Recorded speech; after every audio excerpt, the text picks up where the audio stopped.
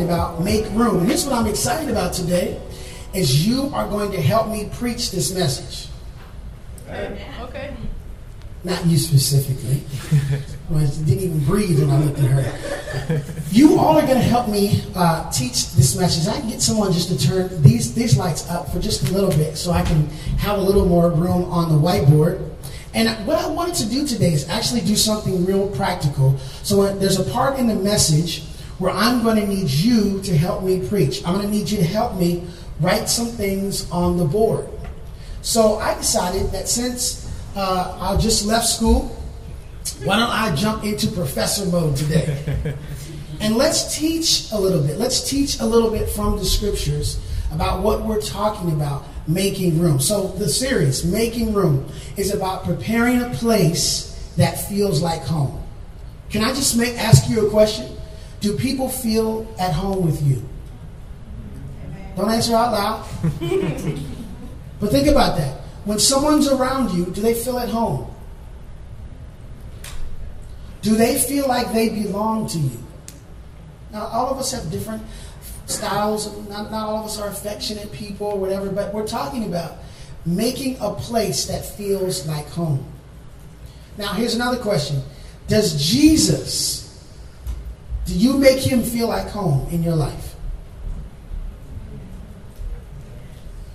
Think about that. Is he welcome? You know, when I grew up, Grandma had a couch. This is maybe too cultural, but Grandma had a couch, and it was covered with plastic. Anybody have a grandma like that? She had furniture in the living room. You didn't sit in that living room furniture, right? You sat on the raggedy couch in here because she didn't want her furniture to get tore up. I praise God for Grandma. I completely understand. I'm thinking about bringing that business back myself. It's plastic, everything. But there were some times when people came over, right? They were special, and it felt you did special things. Mm-hmm. Your grandma had special pies and cakes just for company, right? Anybody grew up like that? We got company coming over. Anybody ever remember those days? Yeah. When you had company coming over? It was a big deal. Do we treat Jesus like that? Is there places we say, Jesus, you can stay right here in the living room of my life, but you can't go into the bedroom. I'm going to just lock that door, Jesus. I don't want you to go in there. Now, I'm talking about maturity in God. We're talking about a relationship. And I love that Jesus does not kick down the door, right? He's not all up in our business. He's not looking in the window like we're smoking, you know, like from Friday. Looking in Devo's window. But anyway, get the Friday references. They come out a lot. Do you feel like home? Does Jesus feel like home in you? Do you make others feel like home? And so what we've been talking about, especially in the context of our small groups, is making a place that feels like home. And here's the key word that we've been teaching, is the word belong. The word belong. We've been kind of breaking this definition down. I'll break it down again. There's a couple meanings for belong. One is that work together. To be related to, you see that on the screen? The opposite of feeling, I'd rather be somewhere else. Think about that. Think about that feeling.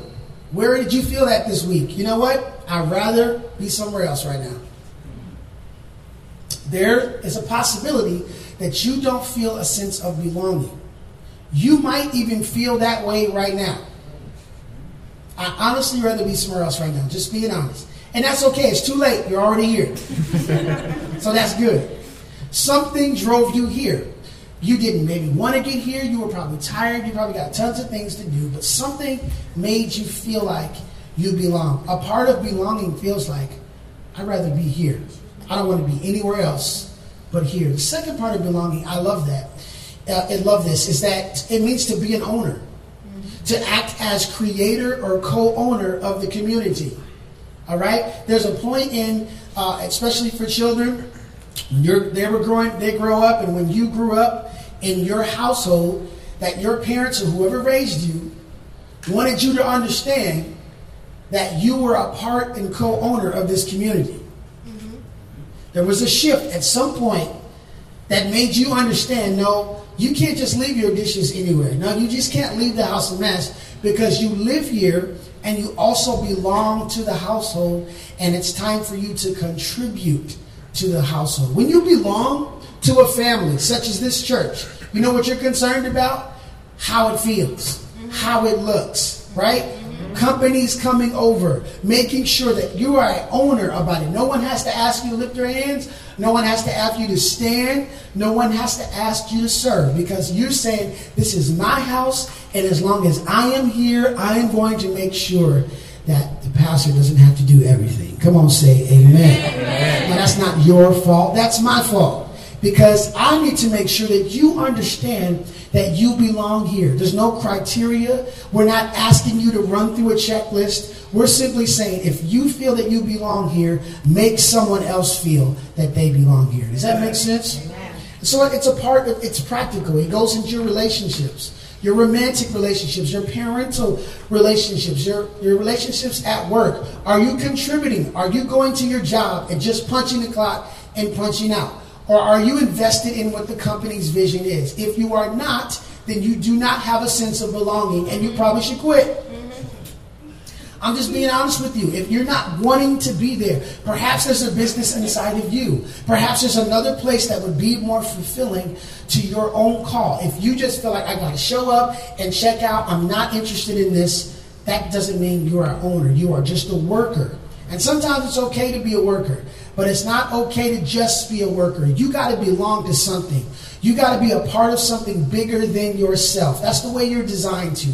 You've got to be a part of something that gives you meaning, that gives you strength, it gives you fulfillment. And a part of that is belonging to a family called the church.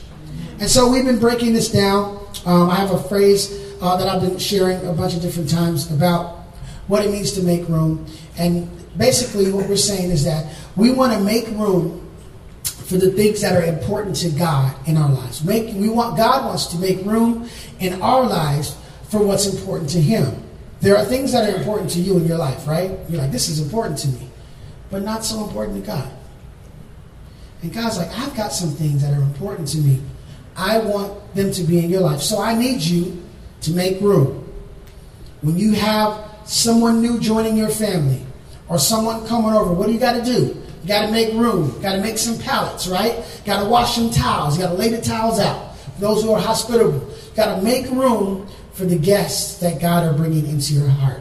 And so those are the things that are important to God. So I want to teach a little bit today, because I found a scripture that really illustrates what this process is. I've been kind of talking about it theologically and theoretically, but I want to show you practically what we are talking about. So you're going to need to follow along either on the screen or on your phone, and if you're a note taker, this is the time you want to take some notes, because this will help you as you go on throughout the week. So we're looking at 1 John chapter 4. I want you to look that up, and we have the NLT, of course. 1 John chapter 4.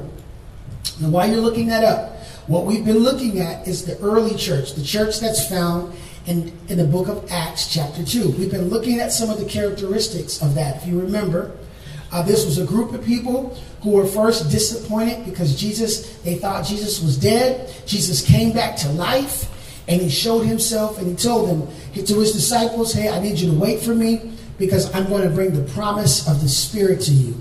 They went into the room. They were waiting. The Spirit poured out onto them. And we talked about last week how Peter preached this wonderful sermon, and people responded to the outpouring of the Holy Spirit. There's a process, a big process I want to show you. And then again, you're going to help me preach. And then we're going to finish. It's going to be good. So I want to go to John chapter 4, beginning at verse 7. 1 John, chapter 4, beginning at verse 7. Here's what it says. Dear friends, let us continue to love one another, for love comes from who? God. Okay, so make sure you read. Love comes from God. Anyone who loves is a child of God and knows God. But anyone who does not love does not know God. For, everybody's probably heard this before, maybe you haven't. God is love. Let me stop parenthetically. Let me just make sure you understand that. What the writer is trying to describe is that the substance of God, who God is made of, is actually love. He's made of love. It's not just a behavior from Him. It's not just a characteristic. It's like what He's made of. God is full of love. He is the perfect demonstration of it. Okay, let's keep going. Verse 9. God showed how much he loved us by sending his one and only Son into the world so that we might have eternal life through him. This is real love. Somebody say Mary J. Blige. That's what this is. When you see that text, real love, right? She was searching for this text. Mary J. was looking for this. Mary J. We're talking about this right here. This is real love. Not that we loved God, so not that the direction was going this way, but that he loved us. So the direction has always been in our favor. The direction of love has always been from him to us, not so much us from him. And he sent his Son as a sacrifice to do what? Take away our sins. So we're just going to read this through and we're going to break it down. Dear friends, since God loved us that much, right, we surely ought to love him. Is that what it says? No. That's interesting. So God's direction is this way, and since we've received that much love, you would think naturally, well, he wants us to love him back as much, right? It's like a strings attached. Love me as much as... No, he said, actually, because you've been loved that much, you now are equipped and have the ability to love other people. Now, here's the hard part about that.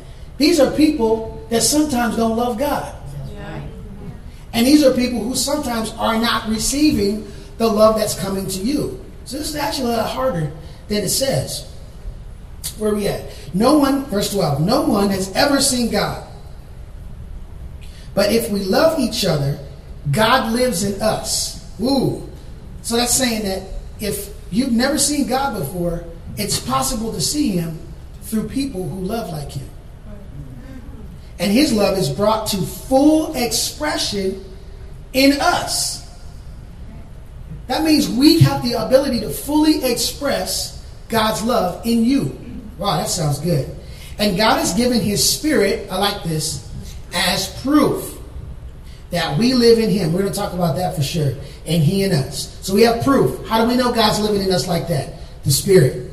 Furthermore, we have seen with our own eyes and now testify that the Father sent his Son to be the Savior of the world. All who confess, if we can highlight this text, verse 15, all who confess that Jesus is the Son of God have God living in them. And they live in God. Whoa.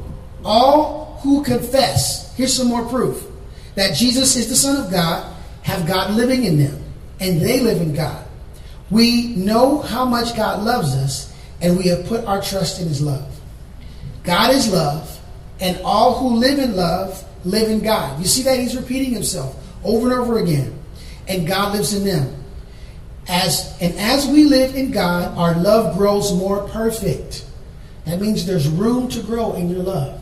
You may feel like, you know what, I'm not a good lover right now. That's okay.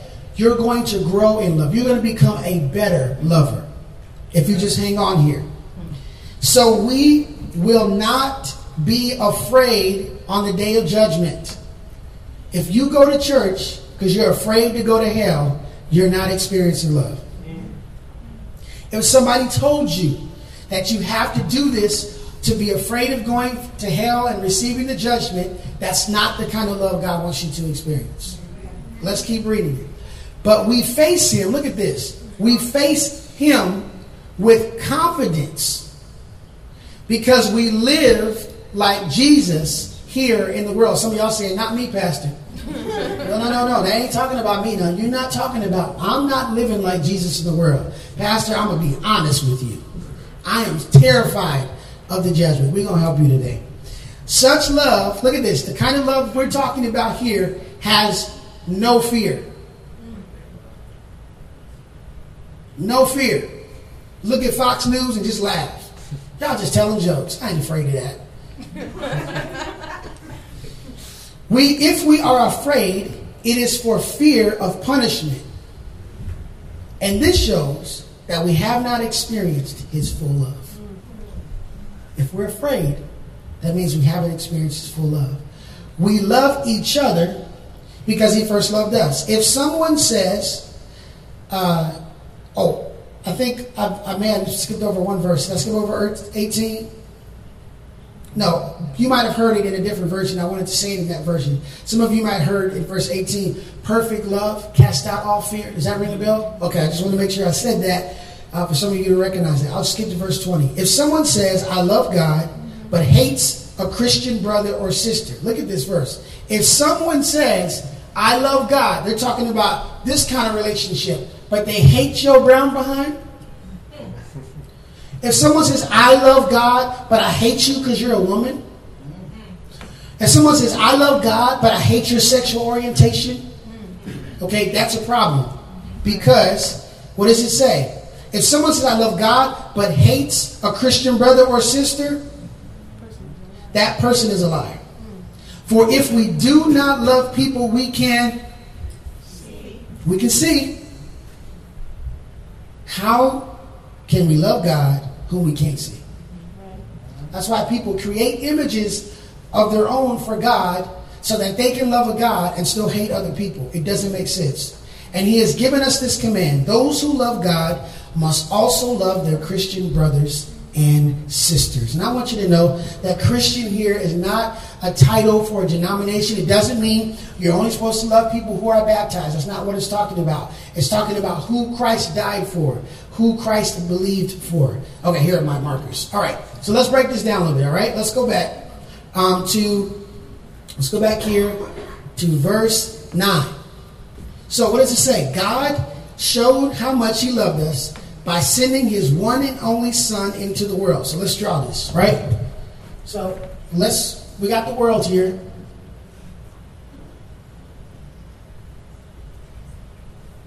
And the world is not just physical, right? Not just a physical cosmos, but it is also a concept, right?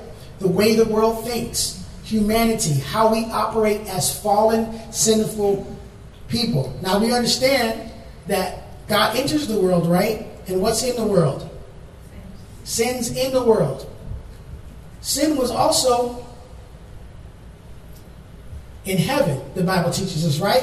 Because Lucifer fell, and Lucifer was cast and took his sin with him here to the earth. And now we experienced it in our human flesh. So we have a sinful world, and we've got some people in here. We got me and you in here, right? Some ladies in there. We got a bunch of brothers in here. We got some people in here in this world of sin. Mm-hmm. So God says, all right, I need to do something about this. What am I going to do? So the Father, he says, I'm going to send the Son. Son, I need you to run up in here and watch this. I want you to enter into the world. We just write Son. Y'all know it's Jesus, but we'll put maybe Jesus here. Jesus. Oops, sorry. Okay. Y'all see that okay? Mm-hmm. Jesus, the Son. All right, that's who he is. He says, I'm sending you into the earth. Right. Not only is he the Father's access to the earth, but this is our access to the Father. Mm-hmm. Right? So he sends Jesus into the earth. And here's the thing. Jesus is not here in a bubble. Right? Right. He's not floating around the earth untouched by our sin. He's like, no, I'm coming to the earth and I don't want a bubble. Right? I want to be like them. He got to put a little crown on his head. And I'm going to be here in the earth with them. That's what verse 9 says, right? So he showed how much he loved us by sending his only Son into the world, right? We got this. So this is real world. This is real love, because the love direction is flowing this way. We good? Right. Okay. So here's what happens. Jesus comes into earth. He goes to the cross, right? He dies on the cross. He comes out the tomb. That's pretty good tomb, huh? He comes out the tomb, right? And he's alive as king. So what he does is he puts the power of sin and death. He pretty much locks up sin and death, right, with some chains. It's working out pretty good. And he takes with him, I'll put him up here. I don't know if I can draw a key. How about this? No, it looks like something else. All right. Just imagine this is a key. I'm not a good drawer. So, all right. You got a key. You got a lock. Key. There you go. Here's your key. So he says, I got the keys. See that right here? See in his hand? Mm-hmm. Now he says, because I have come and died, right? I've conquered death and sin. I got the keys to death and sin. Right. I got it locked up. He said, I'm taking it with me. Right. All right, so we're good. Right? We're good. We're doing good. You guys are doing so good. All right, now, here's what happens, though. Here's what changes it up. Because the disciples were like, oh, that's cool. So, Jesus, why don't you just stay here and reign with us? Jesus is like, no, actually, I'm out. Where are you going? I'm going back to the Father. Right? I'm going to sit on the throne. Is that kind of a throne? All right, I'm sitting here. Got a little crown. I'm going here to sit on the right hand of the Father. Here's what I'm getting ready to do. I'm getting ready to check the accounts. He's got a little Mac computer up here, right? And he's going through the records. Now, here's what he's doing. Here's what judgment is. Can I help you out here? Judgment is not for God to find out who's guilty. That's really easy to do. Because guess what? Everybody's guilty. Right. You don't got to figure that out. Everybody's guilty. Easy. Charges, closed case book. That's not what he does. His judgment is, who needs the key unlocked? Who's still bound by death and sin? Mm-hmm. So I'm going to, here's a good old Adventist theology word. The investigative judgment is I'm going to investigate and find out who's still bound so that I can save them. Mm-hmm. So Jesus is not only just king, he's king right here. He's also, what is he? He's Savior. Right. Which means he's the one who unlocks us and gets our court cases clear. Right. That's the requirement. To just simply believe that Jesus was sent from the Father into the earth, in the mess, not in a bubble, as a person, died, rose again, is back in heaven at the right hand of the Father, finishing the judgment, so that when he returns again for the second time, he's saying, all right, everybody who wants to be clean, everybody who wants to be righteous, they're done, and eventually all of us go back to heaven. Right. So let's stop to where we are. While Jesus is working on the judgment, here's the good news, judgment is not our job. Right. Yeah. Right? That's why he's saying, don't be afraid of the judgment. Why would we be afraid of the judgment if the person who's the judge is the king and making all the decisions? And if we just say, Lord, we need you, and he's like, cool, I got you, and he takes the king and the keys and unlocks us, and we believe that, then we actually have freedom. So the decision to say, you are both king and savior, means that he's in charge, mm-hmm. and it acknowledges the fact that I need to be saved. Right. That's all it is. Right. Do you acknowledge, all right, I'm messed up? Because some people would say, come before the judge and be like, I'm not guilty. Like, man, we got you on tape. Like, we got your DNA. Like, stop it. You're guilty. All right? We can't go to God and be like, I ain't guilty. Like, yes, you are. Like, what are you talking about? I went to church, man. What are you talking about? I've never done any of that. Yes, you have. You're guilty, fool. All right. So let's just accept Jesus, right? And let's start working on that. Let's work out your salvation. So to acknowledge that Jesus is Savior, you know what that does? That instantly demands that we make room. Yeah. Right. Because when we say, all right, Jesus, you're in charge, he says, great. I have the keys to sin and death. Right? When we have diagram, sin, death, I got the keys to that. Here's the problem. You got some people and some stuff in your house that keeps getting you locked up. You got some thoughts and some patterns and behaviors running around loose in your house and in your mind that keep getting you locked up. So every time I unlock one chain, you say, thank you, Jesus, and you run back and somebody else locks you up. And so over and over again, we have to go through this cycle. What I need is permission from you to be in charge and start removing stuff. Yeah. Praise God. And removing people. Yeah. And say, all right, I'm done with that. What I need you to do is I need you to move this. I need you to unsubscribe. Okay. Sometimes we're paying for this.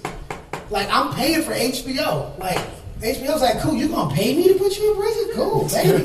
Pay me every week. Okay, so let's get to where I need you to help me. So here's the deal.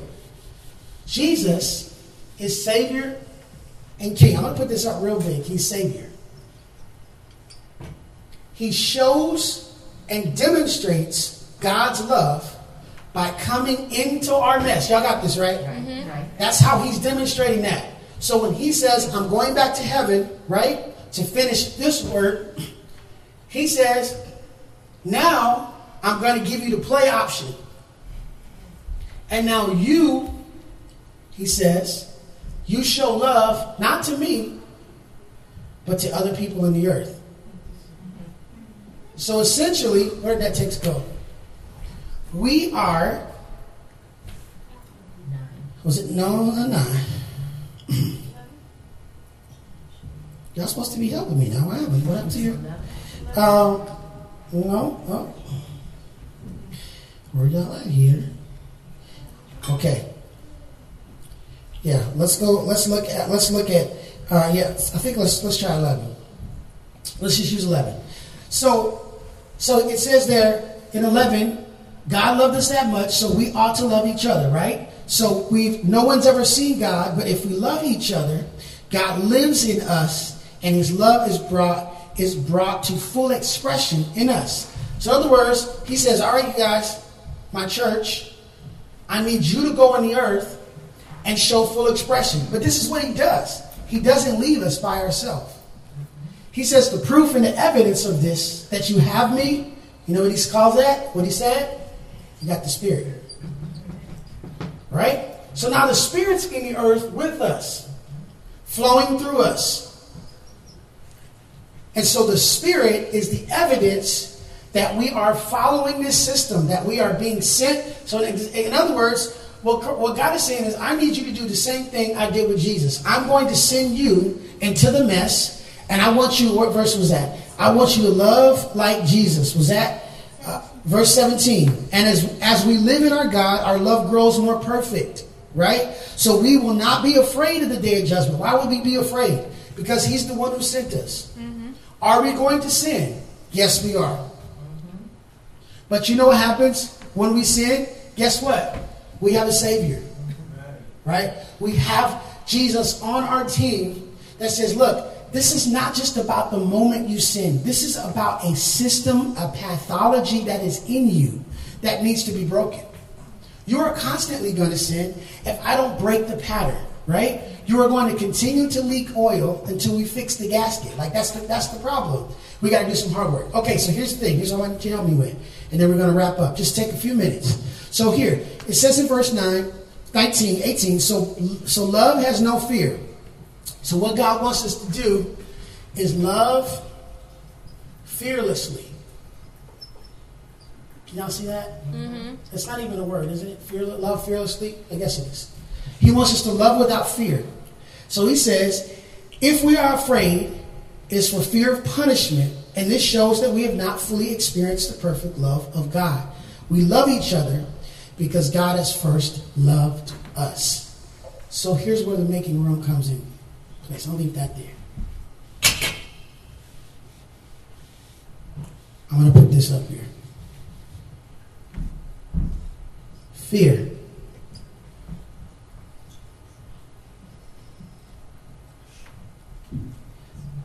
Fear of the blank. Here's what I need you to help me with. What is preventing people from experiencing the relationships and the people that God are sending into their lives, your life, people's life? What's preventing them and keeping the door shut? What are they afraid of? I thought of two, and I want you to think of some and tell me. Okay? They're afraid of being alone. See, a lot of people have a lot of people around them, but they're alone. Mm-hmm. You know why they're alone? Because they don't belong anywhere. Or they don't feel like they belong.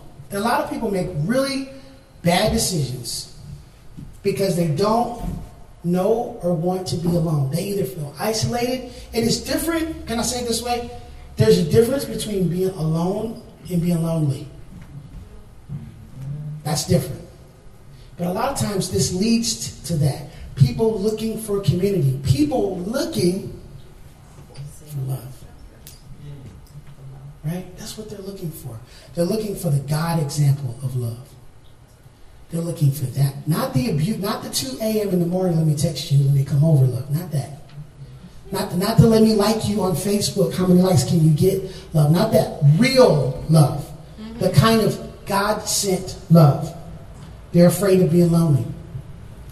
I think a lot of people are afraid. I used to think of it as people are afraid of judgment. But you know what I think it is? I'm going to put this up here.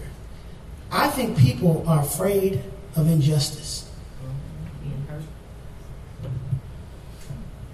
How mad does it make you feel when you see political figures getting away with stuff? Right? Like that makes me mad. It makes me feel like, where is the justice going to come? And I'm afraid that there's not going to be justice for me. Mm-hmm. I'm afraid I am going to be the one suffering and not receiving justice. I'm afraid of injustice. Okay, it's your turn to preach. If somebody had love knocking on their door, what's keeping the door shut? Why don't people want to make room? Give me some stuff. We're going to write it down. It's your turn to preach. What are people afraid of? Talk to me. Shout it out real loud. Somebody be so bold. Be bold. Rejection. I got judgment already. Rejection. Know anybody like that? What else? Disappointment. What are they afraid to be disappointed about? Their plans that they had, their goals and dreams, being hurt. What else? Unmet expectations, unmet needs. Can I put that? Yes. Okay. So they're afraid that someone's going to come in and say, yeah, I'm going to love you, but then not show up. Mm-hmm. Yeah, I'm the one, but then hurt you. Yeah, I'm the one, but then disappoint you. Yeah, I'm the one, but then reject you. What? Anybody else? Help me preach this today. No pressure. I'm not going to make you preach next week. I promise. Anybody else?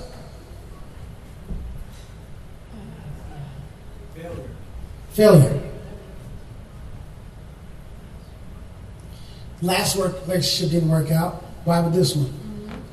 Last church talked about me. Why wouldn't this one? Last time I tried this, it didn't work. They're afraid to fail. I hear the word self-confidence coming out. Worth, right? I'm not worthy of this. Anybody else?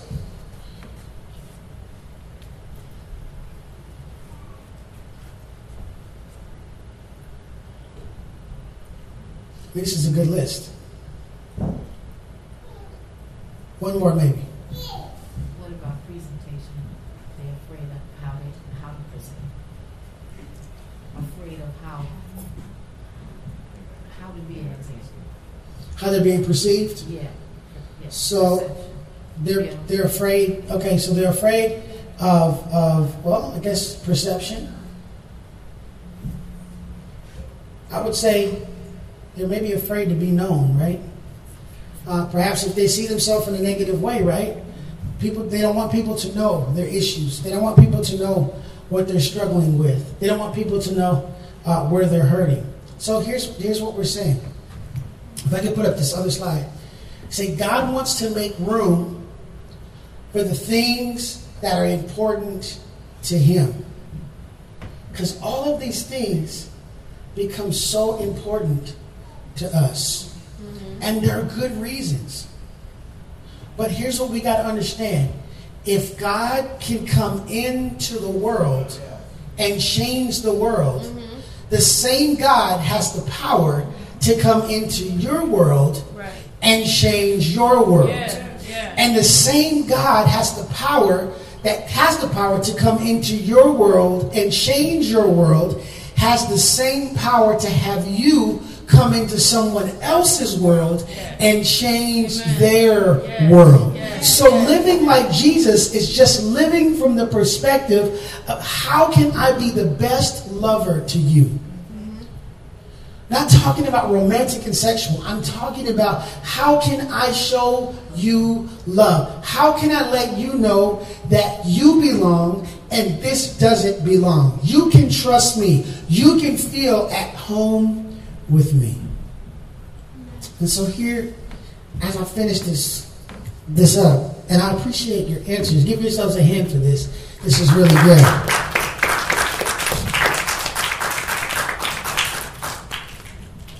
It says, verse 18, that this kind of love, it has no fear in it, because perfect love expels all fear. When we are afraid, it is for fear of punishment. And this shows that we have not experienced his perfect love. So there is a love that we need to experience that is perfect. And can I tell you, it's perfect, but it's not always comfortable. Because what God does is he starts knocking on the door. And you know what he's looking for? Is rejection home?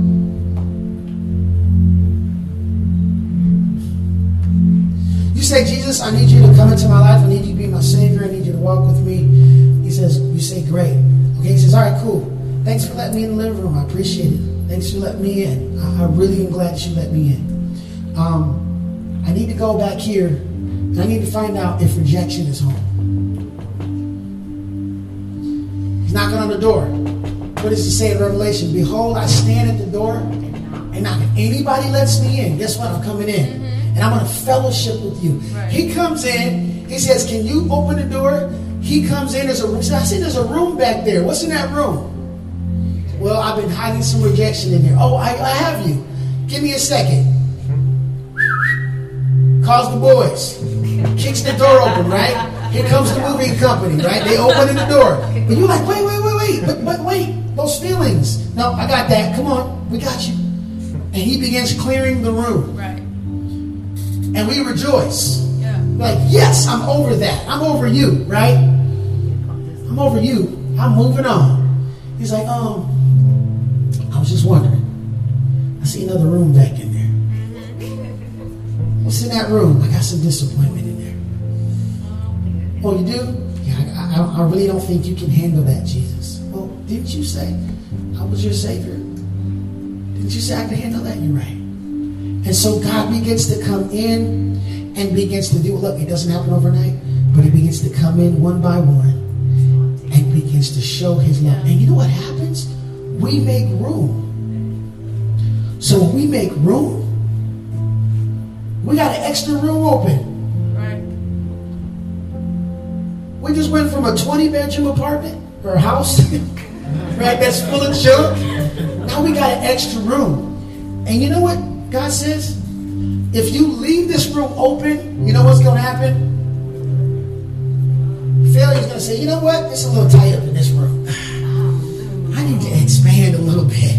I see an empty room in there. Failure, let's move in there. Let's broaden our horizon. God says you can't leave it open. You know what you got to do? You got to replace it with family. And God says, I got some people like this church over here. They have a good service. Preacher's all right. What I'm really interested in is there's a person in your small group that's going to help you work through this. there's a person in that church that is going to love you through the most difficult season of your life. And so we got to make room. Does it make any sense? Got to be willing to say, all right, I hear you knocking at the door. I hear you coming after me. And I'll be honest with you, I've got some fear in my life. God says perfect love. When perfect love shows up, all of these things get nervous. And that's why you feel it. That's why it comes to you. That's why you're like, hey, I'm trying to do the right thing, and all this stuff is coming up. That's exactly what's supposed to happen. Because the light is showing you what's in there. Not to shame you, not to cause judgment, but to cause celebration. To just show you how much God's going to deliver you from. To show you how much power He has to completely restore and set you free. And so it's time to make some room. I want to close today because I just want to really pray for you. We talk about next steps every week, and there's cards on the chairs for you to make a next step. Maybe for you, that next step is for you to join Growth Track to kind of find out what's going on in there. Maybe you need to join a small group. Maybe you need to be baptized. Whatever your decision is, you can make that next step. You fill out that card. You can drop it in the offering basket when it comes. But here's what I want you to do, first of all. What I want you to do this week is think about this. I want you to do an examination. And I'm not preaching next week, so you got 2 weeks to think about this. I want you to do an examination in your heart. Here's what I want you to ask yourself. What am I afraid of? Where does fear got me? Where am I sensitive? Where has fear got me?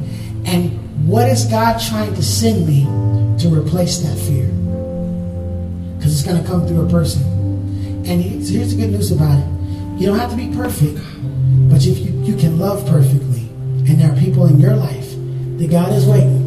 You say, I can't wait to send them. Ooh, I can't wait till they show up and tell them what they went through last year. When you tell them what we got through last year, I'm telling you, it's going to change their life.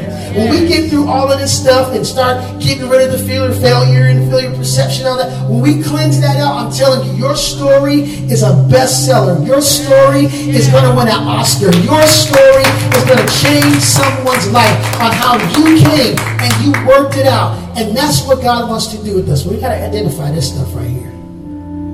Are you afraid of being brilliant? Are you afraid of being righteous? Like, are you one of those people like, you really don't want to do bad stuff, but you're just kind of trying to fit in, and God's like, that's not you. I didn't build you like that. You don't even dance right. You order the wrong drinks. Like, you just look stupid. This is not you. This is not your life. You are righteous. You are set aside. You are a holy nation. Like, that's never going to fit you. I've called you. And some of us are like, hey, I'm just going to come, and I'm just going to sit, and I'm just going to chill. I'm just going to watch. God's like, look, you know you're bored. You didn't come here for this. You know how to get fed. What you need to do is make this place feel like home. Make some cookies and bring them. Bring some hot chocolate for somebody. Open the door. I need you to make this place feel like home. So let me pray for you today. If you bow your head, close your eyes. Thank you for helping me today. I hope you were a part of this. Maybe if you didn't say anything, but a part of it in your heart, and begin to write your own list in your own mind. Ask to examine what you're afraid of. Father, we pray today right now that we will begin to move towards freedom, to move towards maturity in you, that we would have the courage to open up our hearts and be loved like Jesus, that you would help us allow the loving relationships that you put inside of our world to help us through.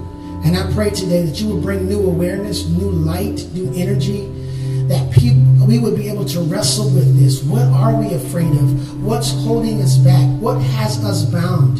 And Lord, may we make the decision today to say, God, you are big enough, and you desired for us to live freely. You sent Jesus into the world to bring us freedom. And so, Lord, that's your desire for us. And we're grateful, Lord, for the move of God and the presence of the Spirit to help us know that you are with us and you never left us. And we're going to rejoice.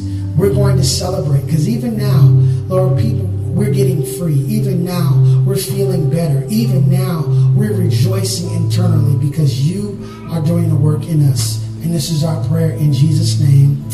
Amen. Come on, if we feel like it, why don't we just celebrate the fact that God is working on the